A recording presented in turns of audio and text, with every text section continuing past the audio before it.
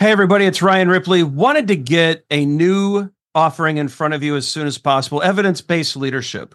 And so, as you all know, Todd Miller, myself, and Will Seeley, we're big on evidence-based management. We want to apply it to the leadership space. We all know that modern managers face complex challenges every day. You're juggling a lot of needs, your direct reports, your stakeholders, your customers, they all need constant attention. What we want to do is help you manage that. We want you to use information and data to make good decisions around all of these areas so that we're delivering the right thing at the right time for the right customer. And we know that we're doing that because we're using data and evidence to validate all the things that we're doing. And not only that, we're not just looking at value, but we're looking at our capabilities as an organization. Can we deliver on time? Can we innovate effectively? Do we have too much tech debt? Do we have too many things in process? Are we unable to deliver when the market demands that we do? We look at all of these things with evidence-based management. We merge that into a leadership mindset and lens, and we enable you to make new and better decisions repeatedly based off of the data that you're collecting within your organization. It's exciting stuff. We hope you can join us. Visit agileforhumans.com/EBL course. Join us in one of these offerings. We think you're going to love it. Hope you can join us. Use Agile for Humans, the number 4, to take another 15% off of this course. And we can't wait to see you there.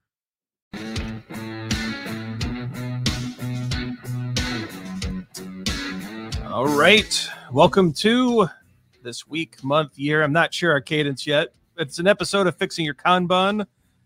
I'm Ryan Ripley. Over off to this side is Daniel Vacanti. Down there is Todd Miller.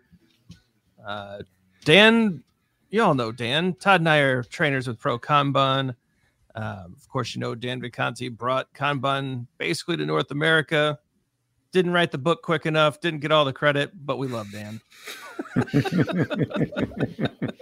I'm an also ran. Thanks, Ryan. Nah, we're just teasing. So no, Dan is Dan's the reason Todd and I are into Kanban. I think we were doing things intuitively, and then Dan was like, "No, you're actually doing this." And what do we have? A 4-hour train ride that convinced me of most of that, Dan. It's a good time. One of the things we talked about, and that I had always thought was normal practice, but Dan had convinced me is really one of the quickest. Actually, it's how to kill flow. Is these expedite lanes. And it was a really interesting conversation where I was like, no, you got to expedite when something really important comes in. And I think you almost hit me. I thought I did. You might have. You might have. Somewhere in the middle of Germany, I think I got smacked in the head. And then he educated me. And I know, Todd, this is a topic that we talk about in the professional Scrum with Kanban course, and then also in the APK course. But I thought we thought it would be interesting to have Dan kind of walk through, and maybe Todd poke and prod with some questions about this whole thing of expedite lanes.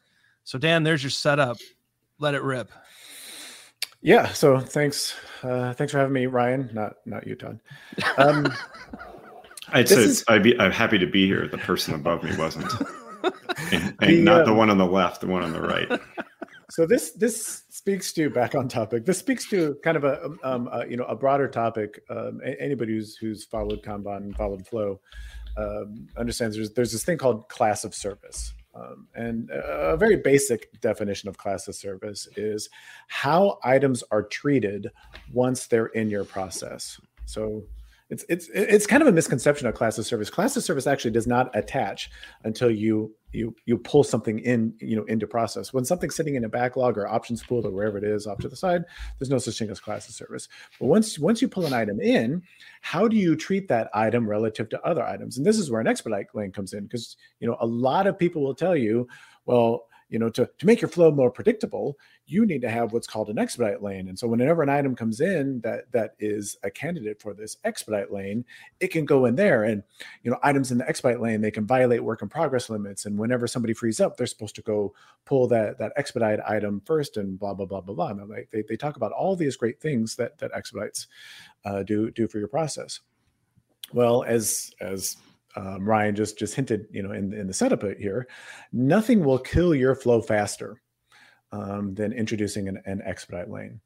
And there's all kinds of reasons for that. But I don't know, Todd, I don't know if you want to say something first before we kind of get into why expedite lanes are the flow destroyer of your process. Yeah, I mean, the concept of an expedite lane has just been around forever. And here's how I view it, right? Is whoever is managing the options pool, the product backlog, is inherently some kind of buffer to decide on the order when something comes in, something like that, right? In Scrum, it's a product owner. In Kanban, there aren't any defined accountabilities, right? So what I view it though as is somebody's yelling to get something done. Let's just throw it in the expedite lane. And most of the time, without questioning whether it actually needs to be worked on right now or not. And so I feel like if we're giving a vehicle to do that, a mechanism to do that, then it's going to happen as soon as people find out that mechanism exists. That I think that's one reason. And that is something that as a person with many years as a developer have found out. Whoever is yelling the loudest outside of you generally gets something done, and not necessarily when it should be done. So I'll kind of stop there because I think that's how I view it from a person on the ground, having done work and having to switch directions all the time because of it, right? You know, I once had a VP who pulled me aside and said, all of our work is expedited. And I was like, what are you talking about? And he said, well, look, if they are going to give you that option, you're doing a disservice to our customer by not using it. Right. But I'm like, this stuff is low priority. It's not as important. It's like, stop. If they're going to let you expedite, then all of it gets expedited because that's good stewardship. That's good. You know, that's what you're doing the best thing for your customer. They're getting things sooner. And so it gets abused, right? That is the fundamental problem with expedites is it gets abused. Once you open Pandora's box, you're never getting that thing closed again. I mean, it's just not going to happen, And so, there are people on the other side will say, well, we can prevent it from being abused because, we can put aggressive work in progress limits on there. We can do all of these other things. And it's like, this gets back to both of your points about this, these expedite lanes. Once your stakeholder sees that this is an option, but more likely what they're probably doing is they're looking at the data because they're like, you know what, if I expedite this PBI, I get it done in 3 days. But if I don't expedite it, I get it done in 13 days. So from your product owner, your customer's perspective, what do you think they're going to do? Right. I mean, but then to Ryan's point, once everything becomes an expedite, then nothing becomes an expedite. If you want to see what's wrong with expedite lanes, go to Starbucks and watch the drive-through and then order a drink on the app. Yep. And it's a mess, especially when they get backed up. The expedites through the app actually destroy the drive-through lane. Totally. It's both the drive-through and the online ordering. Yeah. Well, this would be cycle time and throughput just go way out. Yep. It's bad. Pratik Singh, I'm loath to mention his name on here, but I'm joking. That's a total joke. Pratik wrote up actually a very nice blog post about how mobile ordering screwed up flow at Starbucks. Yep. He's got a so maybe we can post a link to that somewhere. Yeah, we'll put it in the show notes. So check out the description for Pratik's post. Pratik is actually a co-host with Dan on Drunk Agile. And so maybe we'll get Pratik to join us here too one day. He'll be more interesting than me for sure. I was taking, I'm just sitting here just contemplating and thinking of a couple different angles. I'm trying to justify why you would ever have an expedite lane. First of all, I can't, but I'm also starting to think too, all the things that we talk about, like the policies that you set influence, they basically trigger conversations, right? That's something that, Dan, I probably grilled you about 10 million times. Like, what conversation is this supposed to trigger? Because that's fundamentally what it is. If there is something that comes through that is an emergency item that you need to work on, isn't it simple enough just to invoke the conversation about exceeding a WIP limit? Absolutely. And to that end, I worked with a friend of mine who was VP of engineering at a company called Ultimate Software. His name's Steve Reed, and he implemented this policy, much like what you're talking about, Todd. Mm-hmm. He implemented this policy that whenever an item came in that somebody thought needed to be expedite, the first question he wanted everybody to ask was, okay, well, what are we working on right now that we think will finish today or in the next couple hours? Because if you are operating a very predictable process, you're probably finishing things, every few hours, every day or whatever. And his question would be, well, okay, can this thing wait for a couple hours till we finish this one thing and then we pick it up? Just that one small process tweak like that makes all the difference in the world in terms of the overall predictability, health, and performance of your process. Yeah. I also start to think about how an expedite lane really might skew our ability to continuously improve, right? Because what are you continuously improving on? Your ability to handle expedite items versus your regular work, right? Like, so I feel like now you've segmented your work in a way that makes you have two things to continuously improve upon. Am I thinking incorrectly there? I hate to say this, but you're exactly right. And this is something that I wanted to mention. Did you see the pain? Yeah. Todd said something good. What that was at 9 minutes and 10 seconds. Everybody. Yeah. Because we're talking about expedite lanes as if they're evil, and honestly, technically they are, but they're not really. If you really want an expedite process, however, there are certain things that you can do that you have to, I believe that you have to put in place. And that is, think about society as a whole, people that we literally pay to sit around waiting for emergencies to happen. So, I mean, if you think about like firefighters, we think it's so important to have that capacity and that capability available at a moment's notice that we literally pay people to sit around.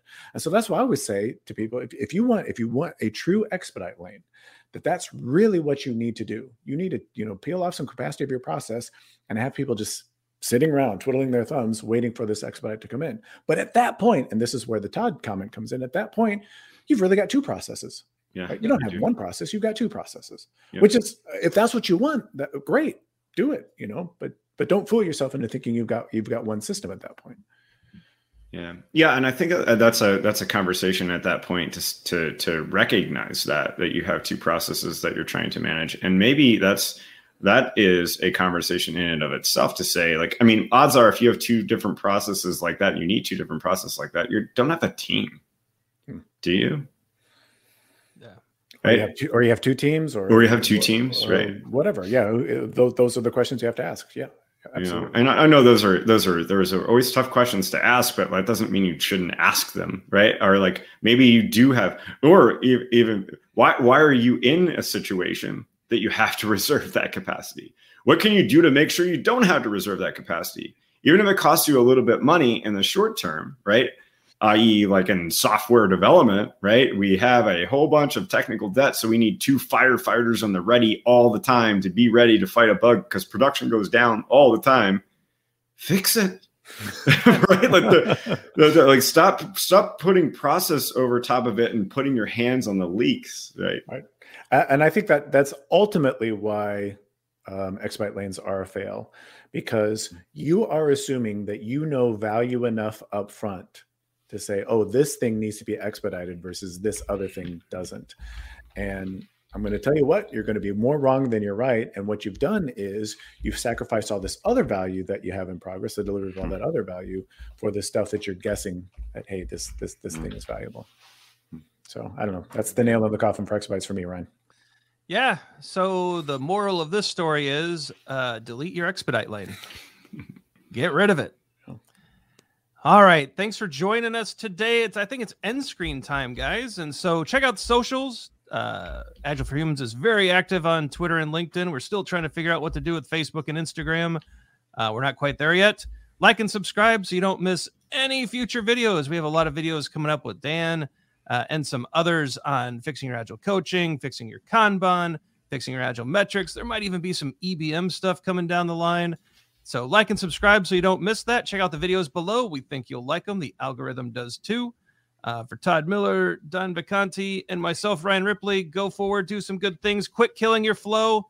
Delete those expedite lanes. We'll see you next time. Hey, it's Ryan. If you're enjoying this show and want to take a deeper dive into Scrum with me and Todd, check out agileforhumans.com/training.